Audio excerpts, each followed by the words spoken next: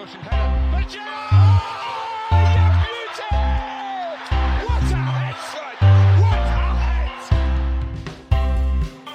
3 points. Manchester City are still alive here. Balotelli. Aguero! Nathan, I'm shocked that you passed your health check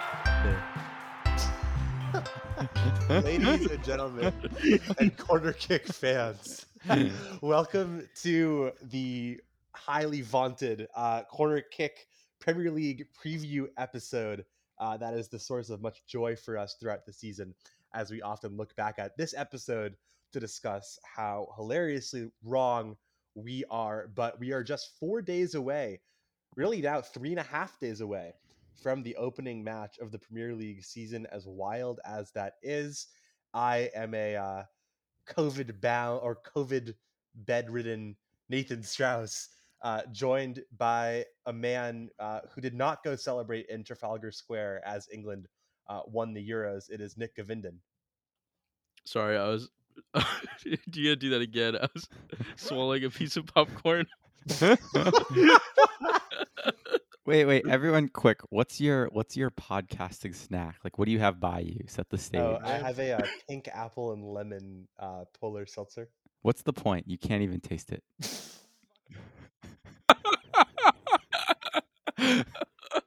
He's trying to manifest that taste, dude. I can feel the bubbles, like I can feel the carbonation, but Fair enough. I have just a big glass of water, and I have some popcorn that I just chew on every now and then when I'm not talking. I have some dried mango slices yeah, you and a would. glass of water. Yeah, that's a very Rhodes snack right there. Get Yeah. a lime LaCroix. Now we've moved on from. Actually, I don't really keep seltzer anymore. My dentist was like, "Do you drink a lot of sparkling beverages?" And I said, "Maybe." She said, "Stop." Have you guys had this? Have you guys like gone to like an adult dentist now? No, Yeah, I've been going Yes. for like 3 years. Like I switched this year, and I swear that like I wasn't getting proper dental care for the first 22 years of my life. No, dude, pediatric dentistry is a joke. No, pediatric dentists, they like tap your teeth. Yeah, I it's an actual joke. this was I hate to say it, a literal bloodbath. The adult dentistry. But Oh my god, what was going? Was it like the dude from Little Shop of Horrors? What was going on? I don't know. It was it was bad, but never mind. We should get back to the football, or to the football, probably. All right. Well, we're joined by Nick Govinden, who, as we all know, now enjoys his popcorn. We're joined by Caleb Rhodes, whose team, as of today, is now able to register all the signings that they paid $150 million for. Yes, it's exciting news. Also, I think before we continue, we should alert our listeners and congratulate our co-host Nathan Strauss for becoming a sort of professional sports journalist. He's moonlighting from his main job as Corner Kick co-host, and now has full-time positions in the sporting world as well. Thank you very much. Much appreciated. Hopefully, it translates into this line of work. Although I did actually have to sign. Funny enough, I did have to sign an NDA for one of my jobs because we deal with, I guess, some numbers that teams value quite highly. So it'll be interesting when I have to say like, oh well, we at Job X rate player X quite highly or something. But yes, I appreciate it. But this episode, we've done it in the same format now for I think 3 years, and we use this is the Premier League preview episode. Obviously, the transfer window remains open for another 3.5 weeks, but given that the season itself starts in a few days, we have to go with what has been done so far. So we use the Guardian's transfers in and transfers out page, where they sort by club, and we go through alphabetically. And as we checked right before we hit record, this year the Guardian has it actually in alphabetical order, unlike in years past where there have been some inexplicable ordering mishaps. But nonetheless, going alphabetically, that means we start with Arsenal. And actually, before we get to Arsenal, it's important to remind ourselves that at the end of this episode, it'll be split into two parts, and at the end of part two, we will go through with our official full table predictions. Uh, and of course, for the last time, I can say that I am the defending most correct corner kick predictor of that low bar from the three of us. But shall we start with Arsenal?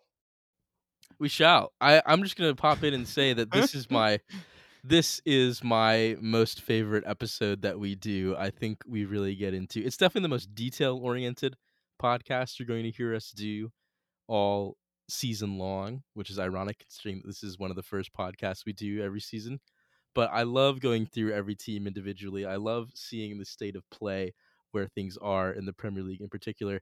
And I think we get to, have a little bit of in podcast competition as well, which I think is always great for our dynamic as I would say three fairly competitive people. So I'm eagerly anticipating this. Christmas/Hanukkah has come early this year, as it always does around this time. So I'm excited to get going. But yes, Arsenal. Nathan is gonna be happy to hear me say this. I think Arsenal are looking mighty fine heading into this season. I think they have improved a tremendous deal since we saw them last finish fifth at the end of the previous season's campaign. I think they have made some really astute additions. I think Mikel Arteta finally got the backing that he really all of the backing that he really wanted at once in this transfer window. Gabriel Jesus from Manchester City, a player that he's worked with before. Same goes for Alexander Zinchenko, who can play in both play at both left back and in midfield. He's been described as the most technically gifted player in Manchester City's squad, which is kind of insane considering we didn't really see him in his preferred midfield position all that much.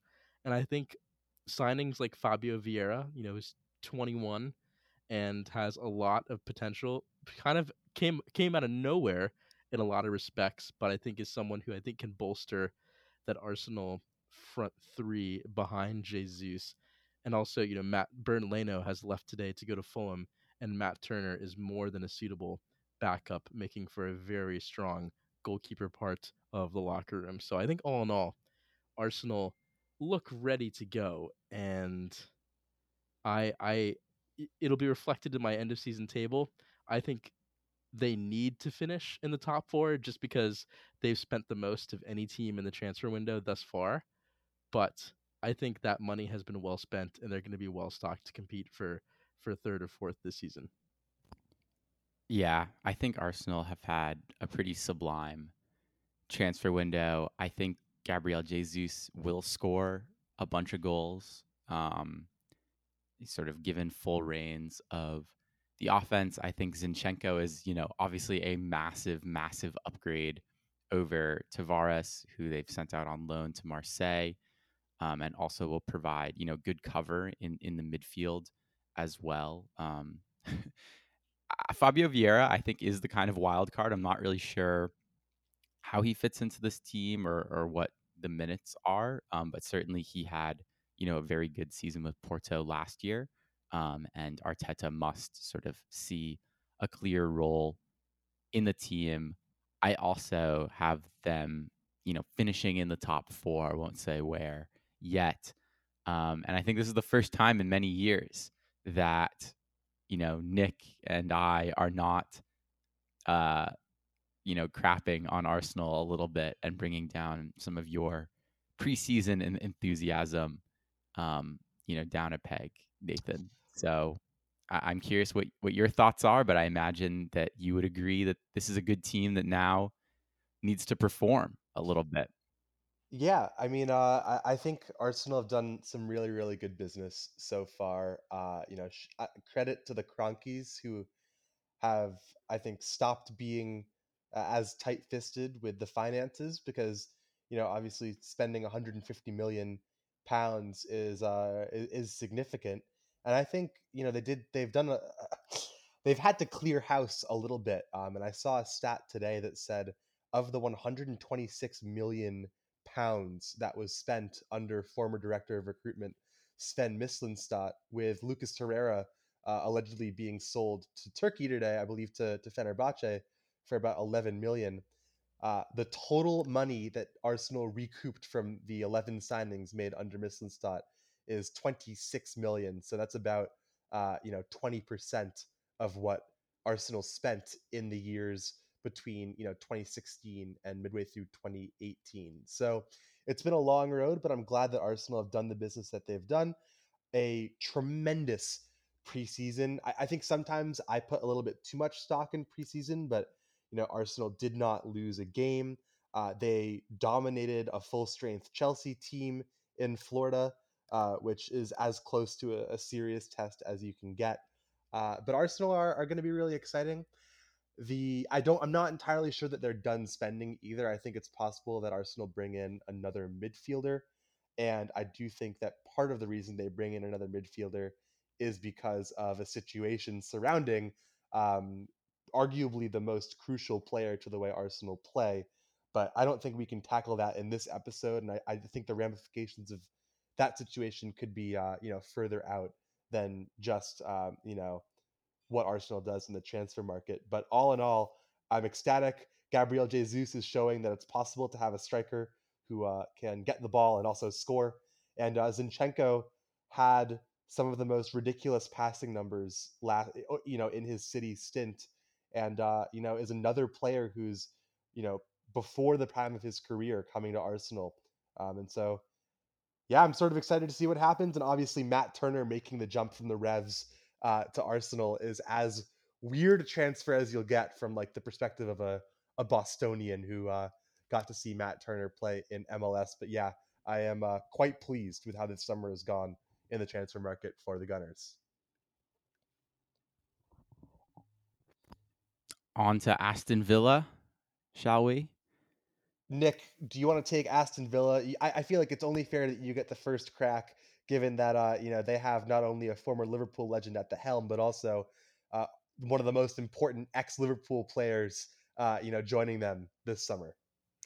Right, my favorite player of all time at the helm. Not only just one of the iconic Liverpool legends. And I think if you're Steven Gerrard, you're looking at the business that Aston Villa have done in this offseason, and you're saying that it's good, but it's not great, right? I think if you're Gerrard, when he was at Rangers, he was kind of infamous for having infamous and famous. It ended up working out for him, considering they, won the league at a canter undefeated, and they made it quite far in European competitions. However, he did have a lot of player turnover at Rangers, and quite necessarily so. I would say he came in with like a far more diminished squad than Aston Villa had, and needed to do a lot of work to get them up to speed. Here, I think they've done some suitable work in strengthening the spine of the team. I think Diego Carlos is from Sevilla is someone who a lot of Europe's elite clubs have been tracking for quite some time. Definitely isn't, an all-around complete center back, particularly with the ball at his feet, but he's certainly, an above average defender for the Premier League. And I think Aston Villa, not having to have the Mings Konsa duo be, the bedrock of a top 10 challenge is going to be really good for them. Signing Coutinho for a cup price £17.2 million is just good business all around, considering, his talent level and the impact that he made last season. I think the most intriguing addition is Boubacar Kamara on a free from Marseille.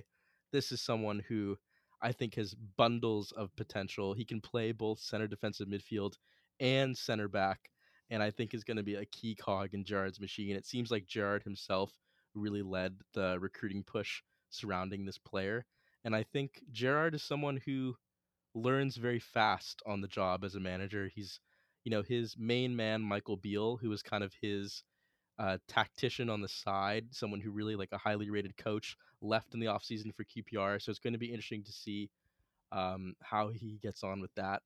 He replaced him with um, Neil Critchley, former Liverpool coach and also former Blackpool manager, who's also an extremely highly rated coach and manager in his own right. So I think the people around him are going to be very good. Steven Gerrard is a very capable manager, and I think in a full season, especially with him revitalizing players like Leon Bailey and Danny Ings during preseason, and giving more responsibility to a player like John McGinn, and giving him the captaincy can only be good things for Villa. And I think they push for a top 8 spot this season. I think that Aston Villa will be in a significantly better place than they were last year, prior to when Gerrard was brought in.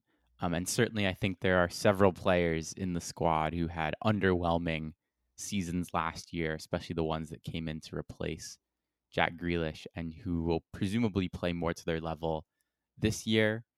That said, I think that this is, in the end, a sort of solidly mid-table team. I don't really see them pushing for Europe, but I also don't see them pushing or being close to the drop. So I think progress, but perhaps not the most thrilling team week in and week out ahead. Which honestly, stability is a fine thing in this league. Yeah, I think they're going to be fine. And I was looking through going, position by position, player by player. The Kamara transfer is great business, given that they got, a $30 million player on a free. They haven't agreed to terms with Carney Chukwuemeka, who's, one of their, after Jacob Ramsey, is probably their most talented player in their academy. And it sort of just remains to be seen, like, if they can get goals from Buendia and Bailey, which they didn't get last year, I could see them finishing, 8th. And if they don't, I could see them finishing, 11th. I do think, their wild card transfer is Diego Carlos. And, he's a wild card in that he gets sent off like once every 3 matches. So it's certainly going to be interesting to see, if he plays alongside Tyrone Mings, who's, a little error prone himself. But yeah, I think Villa could be an aesthetically pleasing mid-table team. Digne is quite good. Matty Cash is a fine, right back who could very well, play for a move somewhere if this year goes well. But yeah, Villa will be. I don't have them finishing in the European spots, but I could see them, going on some sort of run to get them into the Conference League if things go really, really, really well. But on that note, Caleb, do you want to take us to a team that will not be going to the Conference League in AFC Bournemouth? Yes, they will probably not be going to the Conference League. They might. Unless you mean the National Conference League. Yes, they they might not be going to the Premier League next season either.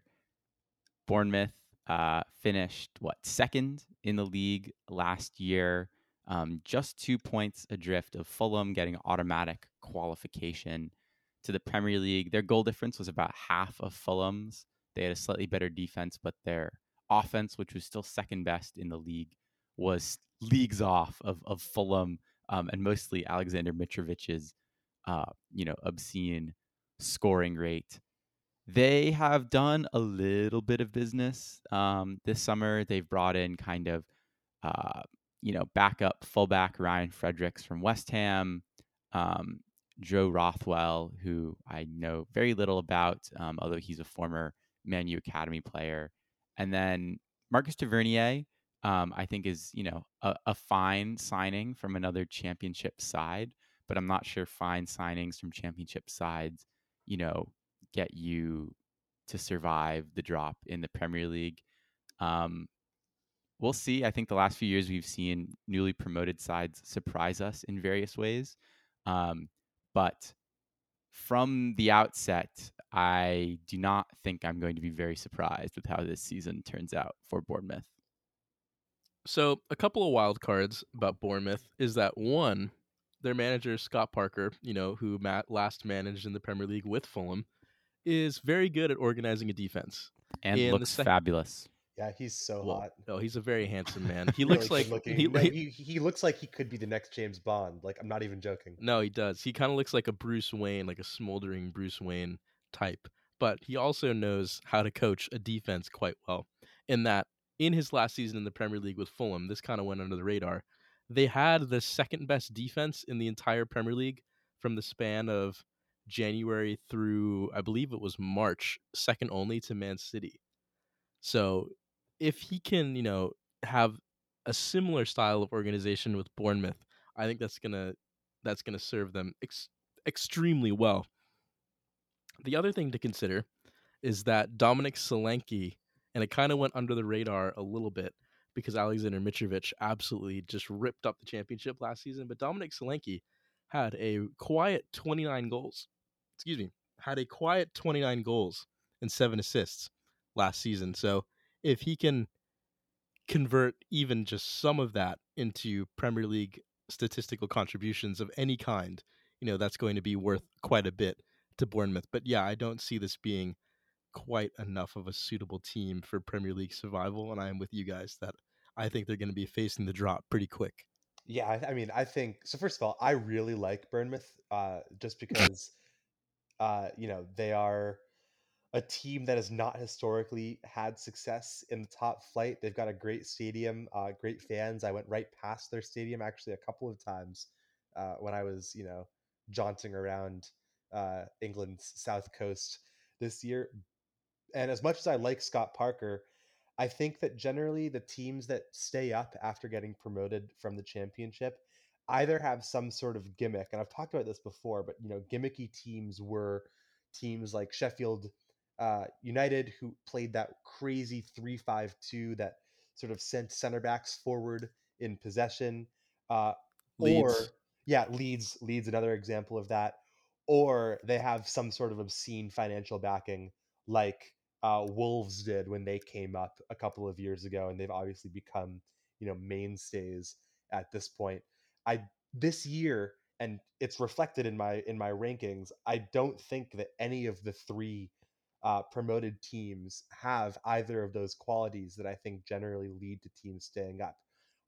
Brentford, another team that has their quote unquote gimmick, which is their whole like Danish Moneyball style, would be the closest analogy that I could think of to any of these three teams. But yeah, I think Bournemouth go down, and I don't think it's particularly close. If Solanke couldn't do it 2 years ago on two much better teams, I think he, like Alexander Mitrovic, will struggle reacclimating to the Prem. But of the three promoted teams, I certainly would enjoy seeing them succeed and establish themselves back in the Prem the most of the three that got promoted.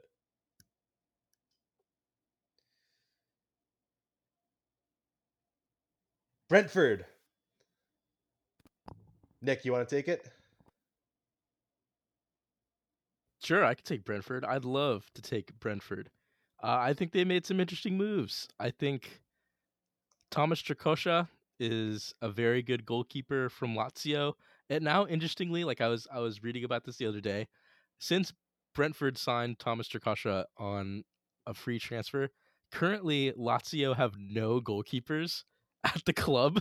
I know this is detouring into Serie A territory, but they Pepe Reina like left them on a free. I imagine he'll retire soon. And Strakosha left, and they don't have a third keeper. And so currently, like, if you're a goalkeeper, like a free agent goalkeeper, or like just like a rec league goalkeeper, I would like go out of your way to submit your resume to Lazio because I think they could really use someone right about now. But I think that's a very good signing on a They free.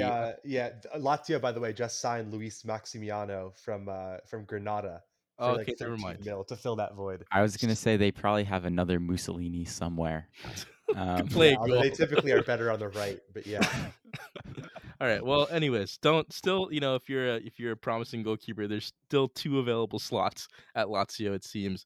Anyways, Ben Mee from Burnley, the former Burnley captain, who I think is a very solid Premier League defender, arrives on a free as well after confirming that he was going to be leaving the club, Burnley, that is, last season. And Aaron Hickey, I think, is the most interesting transfer that they have made. He is someone who's coming in from Bologna. He's Scottish, extremely highly rated. He is someone who I think Serie A writers are fascinated by and find him to be an extremely promising talent. And I'm interested to see how that translates to the Premier League because he's kind of flown under the radar somewhat for the past 2 seasons in Serie A. And I think in a team like Brentford, who have so many specific stylistic ways that they like to do things, I think it's going to be a nice marriage between him and Thomas Frank. I think the big loss is obviously Christian Eriksen. We've talked about what a massive statistical contribution he made to them last season. Not only statistical, but also, a sort of emotive contribution as well, being, an X factor that they were able to add in the mid to late season to get them across the line when they were somewhat becoming a little stale. So I think it's going to be interesting to see how they make up for the loss of Ericsson, but I do think Bournemouth will end up being safe this season. Yeah, and Aaron Hickey, they beat out reportedly Liverpool, Chelsea, and Arsenal for Hickey's signing. And it's rare to see players from the United Kingdom leave their respective domestic leagues that early in their career, and that's why it was pretty surprising when Hickey made that move a couple of years ago to Bologna. But when you're getting interest from clubs like Liverpool and Arsenal, even in a backup role, there's clearly something about you. And Brentford are also closing in on another signing. I believe Damsgaard was the player who Romano tweeted about them signing Yes. today. So they clearly have their Danish center midfielders that they like, and yeah, I think they'll be fine. And I think that Thomas Frank is a really really good manager. I think they'll be fine. I do think though they'll, drop down the table a touch. I mean, things were somewhat dicey until Ericsson came in, and they have not really, replaced him specifically. With they haven't purchased any midfielders this summer, and so I think, as you guys both mentioned, that is kind of the gaping hole that they will need to, and Thomas Frank will need to kind of strategically um, fill. That said, I think they don't seem like a Sheffield to me that flew far too high, and are set to sort of flame out. I think that they can keep going for at least another season, but I don't think that this is a team that's necessarily safe, even though I think they ultimately will be. Brighton. So this is my version of, so last year, Nick famously picked Southampton to go down, which was just shocking and also just hilariously wrong. This is probably as close as I will come to making a prediction like that. Although I have Brighton, on the other end of the table. I have Brighton finishing in the European places this year, which is a testament to a couple of things. First of all, they tend to buy really, really well, and they've done that again this year, bringing in Simon Adingra from Norwich Island, who have produced a ton of top quality players because they have their Right to Dream Academy, and also bring in Julio Enciso, a talented young player joining from Paraguay. They've also, raised some funds selling Yves Bissouma, who we'll talk about later, to Spurs, and Leo Ostegard, who never really made it at Brighton, uh, to Napoli. And then they've loaned out a ton of players, including, weirdly enough, Aaron Connolly to Venezia. It's not too often that you see an Irishman playing in Serie B, but he will certainly look good in those in those classy Venezia kits. Brighton have been, last year the story was, can they finish? Because they obviously were the team that had underperformed the most their expected goals the previous season. And I think they've done a really good job of keeping the spine of their team intact. I think Graham Potter is a really, really good coach. He's done bits with them in the Premier League since they've come up. They're also about to get 50 million pounds for Mark Cucurella, which I'm sure they are going to reinvest in the squad, because that's really been their formula, right? They've sold a player for 40 to 50 million, like they did with Ben White last year, and then they've brought in 3 or 4 players for 10 million who end up performing quite well. We didn't quite see all that much from Enoch and Wepu last year, but I think he'll grow into his role. Alexis McAllister looked pretty good in a full season worth of games last year. and somehow they still get goals from Neil Maupay, players like Leandro Trossard, who might not be the most inspiring, but they do seem to come through when it matters the most. I don't think we need to expect too much from Danny Welbeck this year, but yeah, my shocking prediction of the year is that Brighton will continue their steady upward ascent and this year finish in 7th. Yikes. Now, that might be the thing that breaks your standings. I think right. 2 seasons ago, the story was, oh, this team is dramatically underperforming. Last season, I think they performed, pretty much at their highest possible level. But I think losing Basuma, who has been one of the best all around center midfielders, and boy, does he let you know it, to Spurs is a massive loss.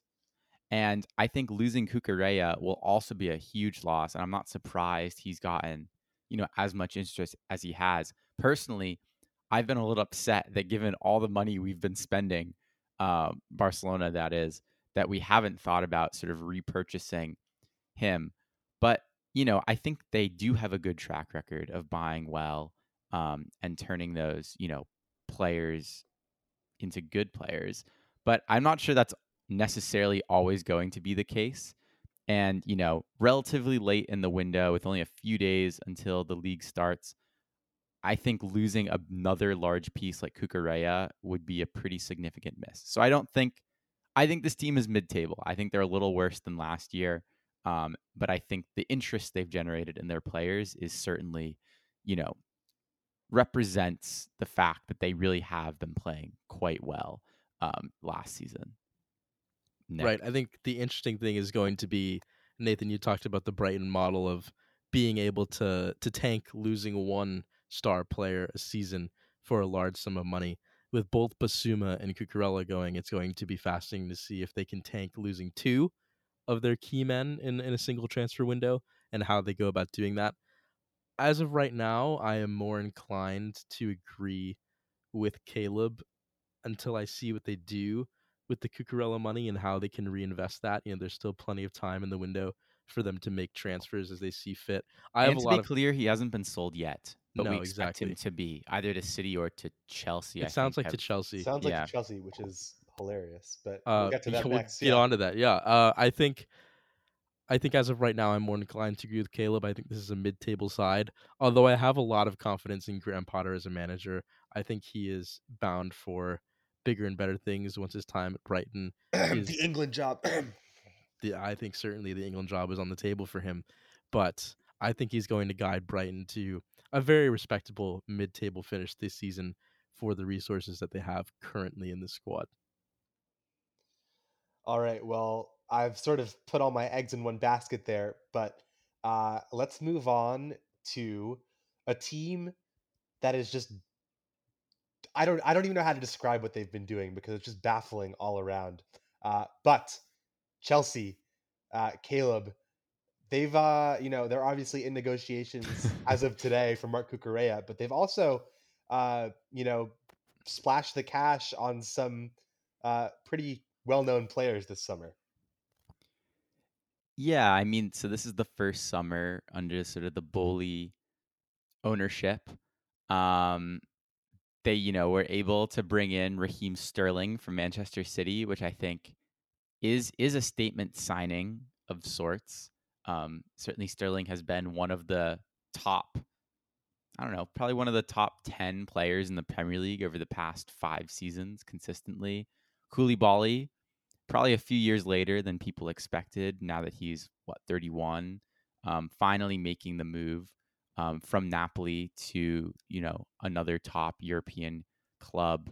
However, the, exit list for Chelsea is quite dramatic. They've lost Andreas Christensen to Barcelona. Obviously, Lukaku went to Inter. Rudiger went to Real Madrid. Saul, his loan has ended. And I love this little note on The Guardian where it says, he returns to Spain after a disappointing season in England. He thanked his teammates for helping him, quote, not fall apart. So that says a lot. Danny Drinkwater has finally been released. Oh my God, Danny Drinkwater. I And just remember then the most recent Danny Drinkwater thing that I remember is when he got sent off for fighting a 16-year-old playing in the yes, Yeah. Premier League 2 I last don't year. I don't mean to laugh yes, because like it's really sad when these players' careers, like we forget that sometimes that these people are human beings, and so when they have a downturn in their career, like we don't really know quite yeah, what's going on with them. But these are names that I totally sure. forgot about. But I think it's just important to Yeah. say that But as we go through this list. in terms of, I think this in general has not been the best summer for Chelsea. I don't think they've adequately restocked their defense. They currently don't really have a striker. I mean, Timo Werner has not proven that he can be, take on the scoring burden for this club. And Kai it sounds like he's Havertz, heading back to Leipzig. and it sounds like he's probably leaving. And so is Kai Havertz really, going to be Chelsea's striker for this season? I still think it's unclear what formation the team's going to work with. Who the main attacking line is going to be. I think this is a big season for, Christian Pulisic, in his fourth season now, with the club. But basically at every turn, Chelsea have lost out in the transfer market to Barcelona. They tried to buy Koundé. They wanted Rafinha. They tried to sign Dembele. They got none of those players. And now they're left with, a few good additions, but I'm not sure they, outweigh the mass exodus. And I think this is not what the new ownership group would have liked to see, especially with, their main competitors in the top six, barring, Man U, all improving quite a bit. So I think this will be probably another season of uncertainty and regression for the side that sort of won the Champions League only 2 years ago. Yeah, I think Chelsea are in trouble. And not in the sense that they're going to be finishing in like 10th this season or anything, but yeah, I don't know if it's going to be a extremely promising first season under the Bowley ownership. It seems like they're going for name brand players that other big teams have been tracking before them, and I don't quite understand. It doesn't seem like there's really quite a cohesive marriage right now between what Tuchel wants to do on the pitch and what Todd Bowley is willing to bring in the transfer market, or like what he's willing to navigate to in the transfer market. I think Sterling and Koulibaly are two good signings independently. I think Koulibaly is an extremely adequate replacement for Antonio Rudiger. I think he gives Chelsea a lot in terms of having another elite center back in that back three. And Sterling, I think we're going to get onto this with Man City. I think Sterling is a big loss for what Manchester City are able to do in terms of weaving play together. And I think we saw that a bit in the Community Shield against Liverpool. But I don't think a front three of Mount, Havertz, and Sterling is quite enough to compete for, a top four spot, let alone the Premier League title. And certainly with, Timo Werner angling for a move to first that we thought it was Juventus. Now it seems like RB Leipzig. Like I said with Brighton, there's still plenty of time for a club like Chelsea to maneuver in the window, and it seems like they have the funds available to bring in, massive amounts of players before the deadline.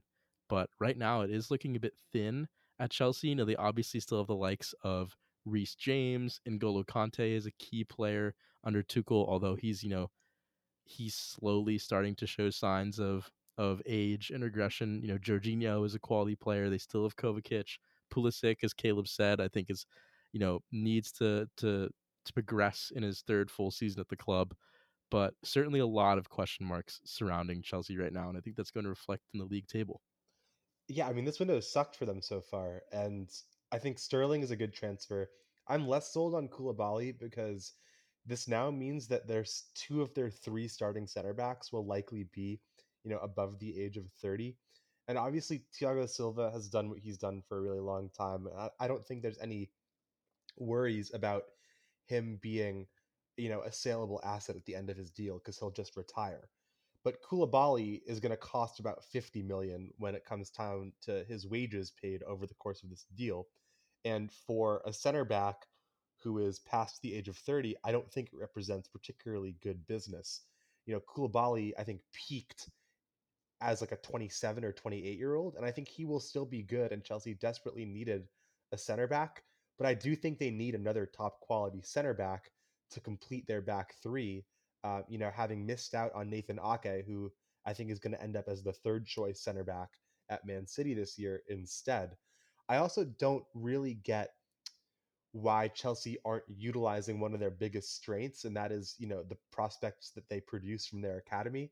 They The loaned Levi out, Colwell thing is insane. If yeah. that's what we're So about to talk about, they loaned out Ian Matson, which is fine, right? He is a really promising Dutch left back who scored actually 2 days ago for Burnley in the opening match of their season. But he would have been more than capable of being the backup left back this season. And now Todd Bowley is doing an incredibly American type thing, and including their most promising center back and Levi Colwell in the deal for Mark Cucurella. Keep in mind, Cucurella would then become the second 40 million plus left back they've signed in the last 2 years. Obviously, there's still, I think, a couple of months left on Ben Chilwell's recovery from his ACL injury, but you've got ready-made replacements waiting in the wings. To use a player whose value has not even come close to peaking in Levi Colwell, I don't know. It's bad business, and it demonstrates, I think, a lack of understanding about the sport from Todd Bowley. And we mentioned last time that his learning curve is going to be steep, right? I think this could be really bad when all is said and done, depending on how Colwell does and if this deal goes through. So we shall see with Chelsea. But to continue on, Crystal Palace, I think have made a few, nice purchases this summer, strengthening their midfield to Cheick Doucouré from Lens, and then American Chris Richards, who last suited up for Bayern Munich, 22 years old, joins the club as well. This will be Patrick Vieira's second season. He's not losing, really any important players to the side. I think this is a Crystal Palace team that, is fairly energetic right now. I'm not totally sure where they'll finish, but I look forward to sort of seeing where he takes this team next this season. Not a ton Yeah, to add here, I but mean, the only player who they're losing is Conor Gallagher, who obviously rejoins that's Chelsea true. after his loan, That's true. and he was But really after his penalty against Charlotte FC, I'm not sure it's much of yeah. a loss. But So I was really impressed with Patrick Vieira last year. I think Palace will again be sort of comfortably mid-table. They have never and will never have the ability to spend above their means, but Doucouré will be a fine, midfielder for them. Chris Richards, I'm not entirely sure about because, he I think is fighting for a place in the World Cup squad for the United States, and he becomes the highest profile American defender in the Premier League. I think surpassing Tim Ream. So I don't know. All in all, pretty solid window. They will be. I think they will be just fine, and it'll really depend on how much they can get from players like Eze and Elise. This year that'll determine, and maybe even someone like Zaha that'll determine how high in the table they go. so they've done another really good thing in this transfer window that we need to highlight. And the last time we talked about Crystal Palace in the transfer window, we talked about a player like Michael Olise, who they brought in from Reading, who is an extremely exciting prospect of the championship, and he turned out to be extremely exciting in the Premier League as well. Eberici Eze is going to get another chance at playing a full season with Crystal Palace under Vieira's management, another extremely exciting player, and they signed another crazily talented teenager from Derby County and Malcolm Abiyoe, who kind of lit it up in the back half of last season for Derby, for Wayne Rooney's Derby County. And I think they're starting to stockpile these really valuable and exciting and electric prospects from the championship. And it's going to be about, in what way can Vieira deploy them effectively and also develop them as talents. But I think from, just over 2 years ago, the really boring Roy Hodgson team that we were talking about to now having some of the most exciting potential wingers in the Premier League, I think is a really great thing if you're Crystal Palace. And Conor Gallagher is going to be a huge miss. But I think Doucouré takes this team in a bit of a different direction in terms of what he's able to do, a bit more solidity all around. So I think they're in for another very successful season in terms of mid-table stability. And like Caleb said, stability is not a bad thing at all.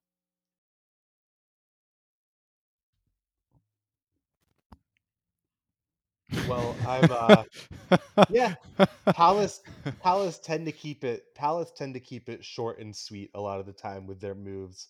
But I think it'll be another decent season there.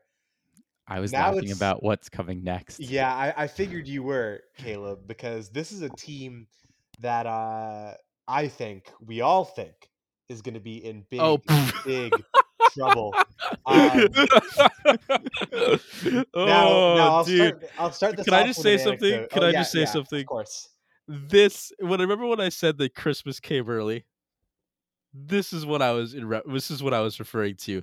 This discussion is going to be my version of, a holiday season because, ladies and gentlemen, Nathan, we were talking about Everton Football Club.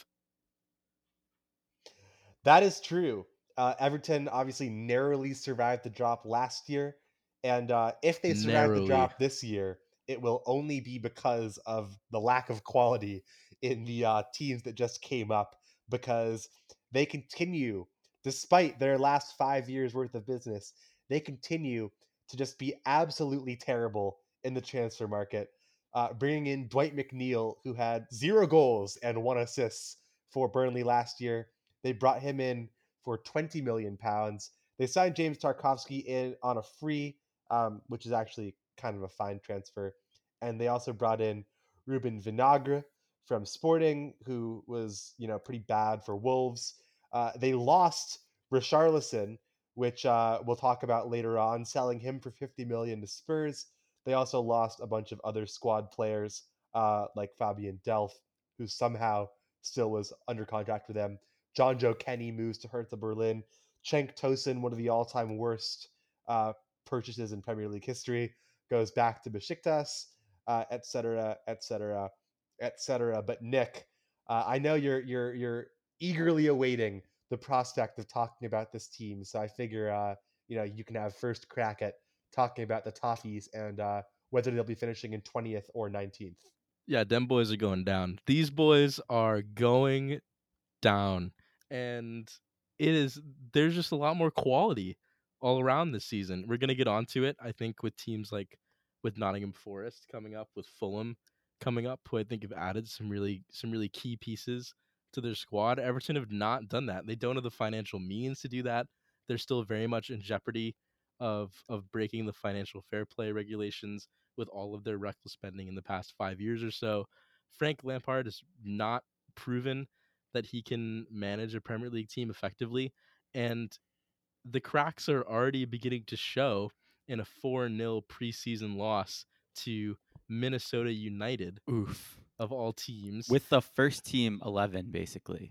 With the first team 11, and Lampard essentially came out and was scathing against his players. It doesn't seem like there's a lot of harmony there right now. Lampard is someone who I think when the tough gets going tends to distance himself from the situation and puts a lot of, I don't want to say blame, that might be too harsh, but puts a lot of pressure on his players and not quite, doesn't seem to put a lot of pressure on himself and what he could be doing in order to better the situation. But I'm really not convinced that Everton are going to survive this season. I think Richarlison did a lot to, manage their situation and keep them up last season when Dominic Calvert-Lewin was either injured or not performing. And they're going to need Dominic Calvert-Lewin to stay fit for the entirety of this season if they are going to get the amount of goals and points that they need to stay up. And I am just not. They lost Donny Van de Beek back to Manchester United. Dele Alli is out here missing open goals in preseason games. It doesn't look like Lampard has revitalized him at all. Yeah, I mean, I think Everton are in big doo doo here, and it's going to take, someone like Sean Dyche potentially in like late to mid February coming in and scooping them out of the mud in order for them to stave off relegation this season. Yeah, I'm just looking at their full squad now. It's pretty bleak. As you mentioned, they really need Calvert-Lewin to stay fit because the only other, forward they have on their squad is Solomon Rondon, who mostly Who was just the gets worst player in the yeah, league last who season? mostly just gets sent off when he gets transferred on. Their midfield is a kind of random assortment of players who are not living up to, I think, their name recognition at all. Alan, who's a multi-time, top 3 finisher, top 2 finisher in Serie A. Andre Gomes, who is really just quite bad. Dele Alli, who you mentioned, really has regressed so dramatically. It's a little bit shocking. And then in their defense, they have a few good center backs at this point. I think between Tarkowski, Keane, and Mina, you can, get 2 starting center backs out of there. But their wide back situation is really not very good at all. I mean, Seamus Coleman is simply old. He's getting up there. Mason Holgate, who's not very good at center back or right back, is really their backup. Mikalenko, who is their left back, was found out quite frequently last year. I think the only hope for this team is you basically need some of these midfield players to A, start scoring goals, and to B, play like, the Andre Gomes that Barcelona bought from Valencia, or Dele Alli to play like, 19-year-old Dele Alli who's, juggling balls over the top of defenders and then volleying them into the back of the net. However, I think that's extremely unlikely, and I think Everton are in for a very, very long season of hurt. Like they only barely escaped last year. No, and this is the And thing. it's And this it's is the thing, totally Caleb. This is the deserved, thing. right? Like This is the thing. Is that nothing changes with them. Nothing changes because they're in a position right now where they could try and go out there and make and do what Crystal Palace are doing. They have a bigger name draw than a team like Crystal Palace. They could go out there and try and find players like Abioye or Michael Elise or players of that ilk to sign on cut price deals who have a lot of talent to offer them right away, but they don't do that. Instead, what they do is they do reactionary things like go back to PSG and offer them money for 32-year-old Idrissa Gana Gueye. And that decisions like like stopgap decisions in recruitment and stopgap decisions in who you hire to be your manager are always going to come back to bite you in a league as competitive as the Premier League. Sorry to interrupt you, Nathan. no, I mean, and as we talked about in the past, this is entirely self-inflicted by Everton, who spent with reckless abandon for a number of years and never learned from their mistakes. Shall we move on to Craven Cottage? We shall. I just want to say, Craven Cottage, I got to stop by there this summer.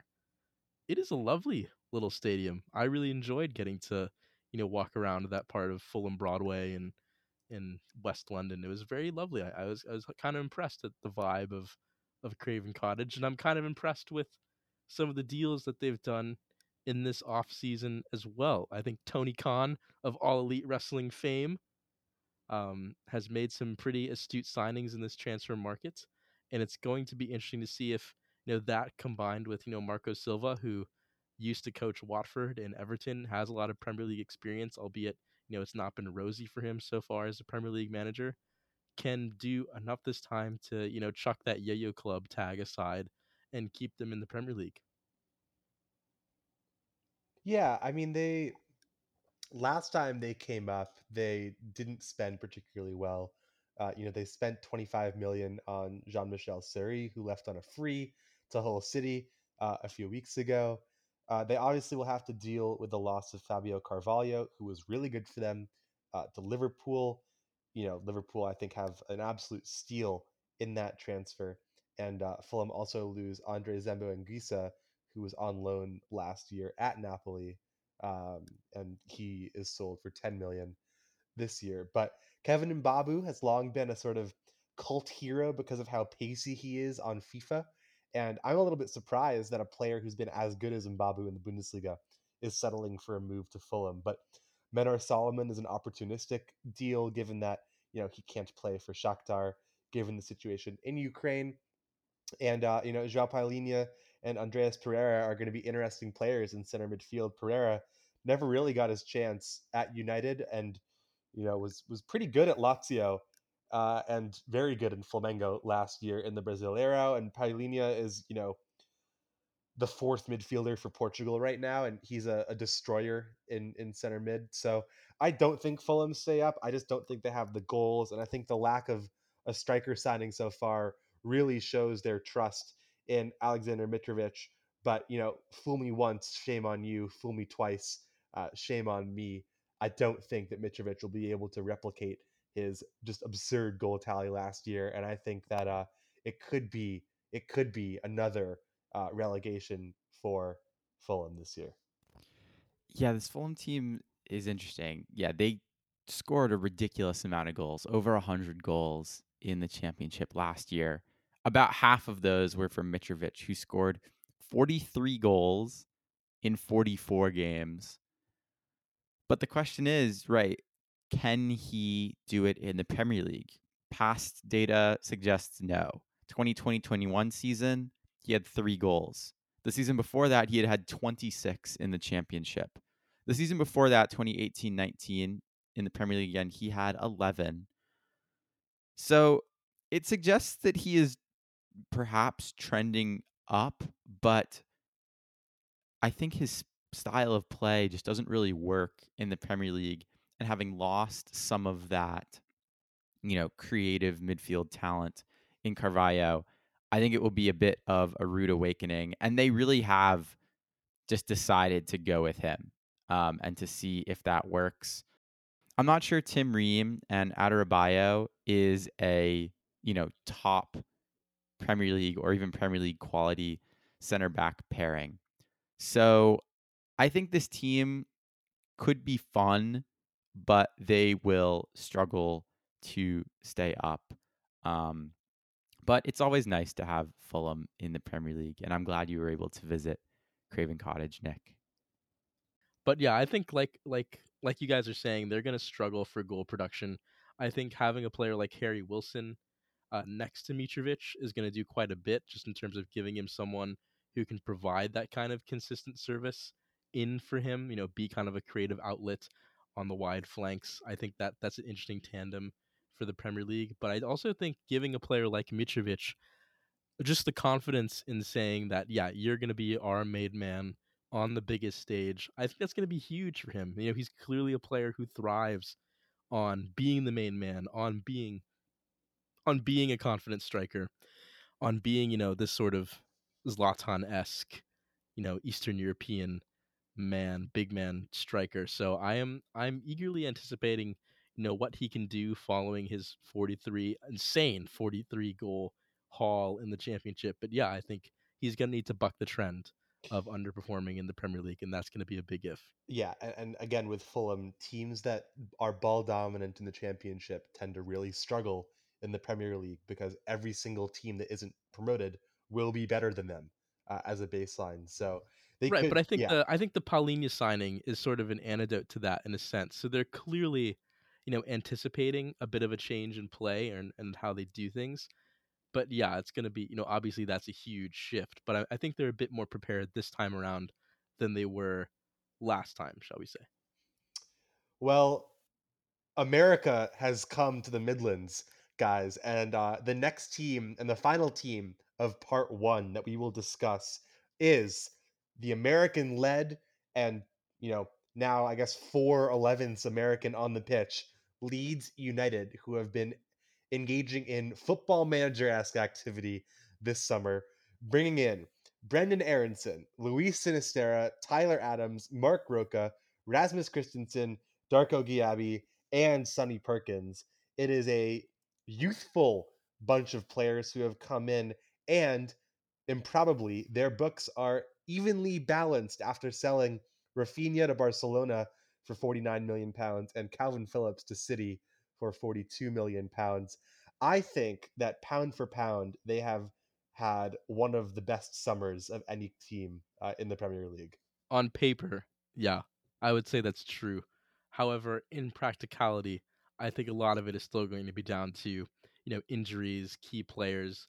No Stuart Dallas for a majority of this season. He's a huge miss. Calvin Phillips. I'm so sorry. Calvin Phillips, is the heartbeat or was the heartbeat of this team for so many years, and now he's gone. Rafinha, who I think was keeping them up single-handedly at times last season, is gone. Sinistera is going to be starting the season with an injury. Tyler Adams, I think, is a good player. It's going to be interesting to see what he can do out of the RB Leipzig setup, out of that intense, pre-choreographed way of playing. Mark Rucka is a very interesting signing from Bayern Munich. I think getting both midfielders in, both defensive midfielders in to make up for the loss of Phillips, and also so they don't have to put like rando utility men in their midfield is really useful. Brennan Aronson is someone who they've been tracking for a long time. They finally got their man. I think if they can unleash him a little bit in that center attacking midfield position, it's going to be incredibly fascinating to see what he can do. I'm really rooting for Jesse March. I think he's a really great coach and a fantastic personality to have in the Premier League.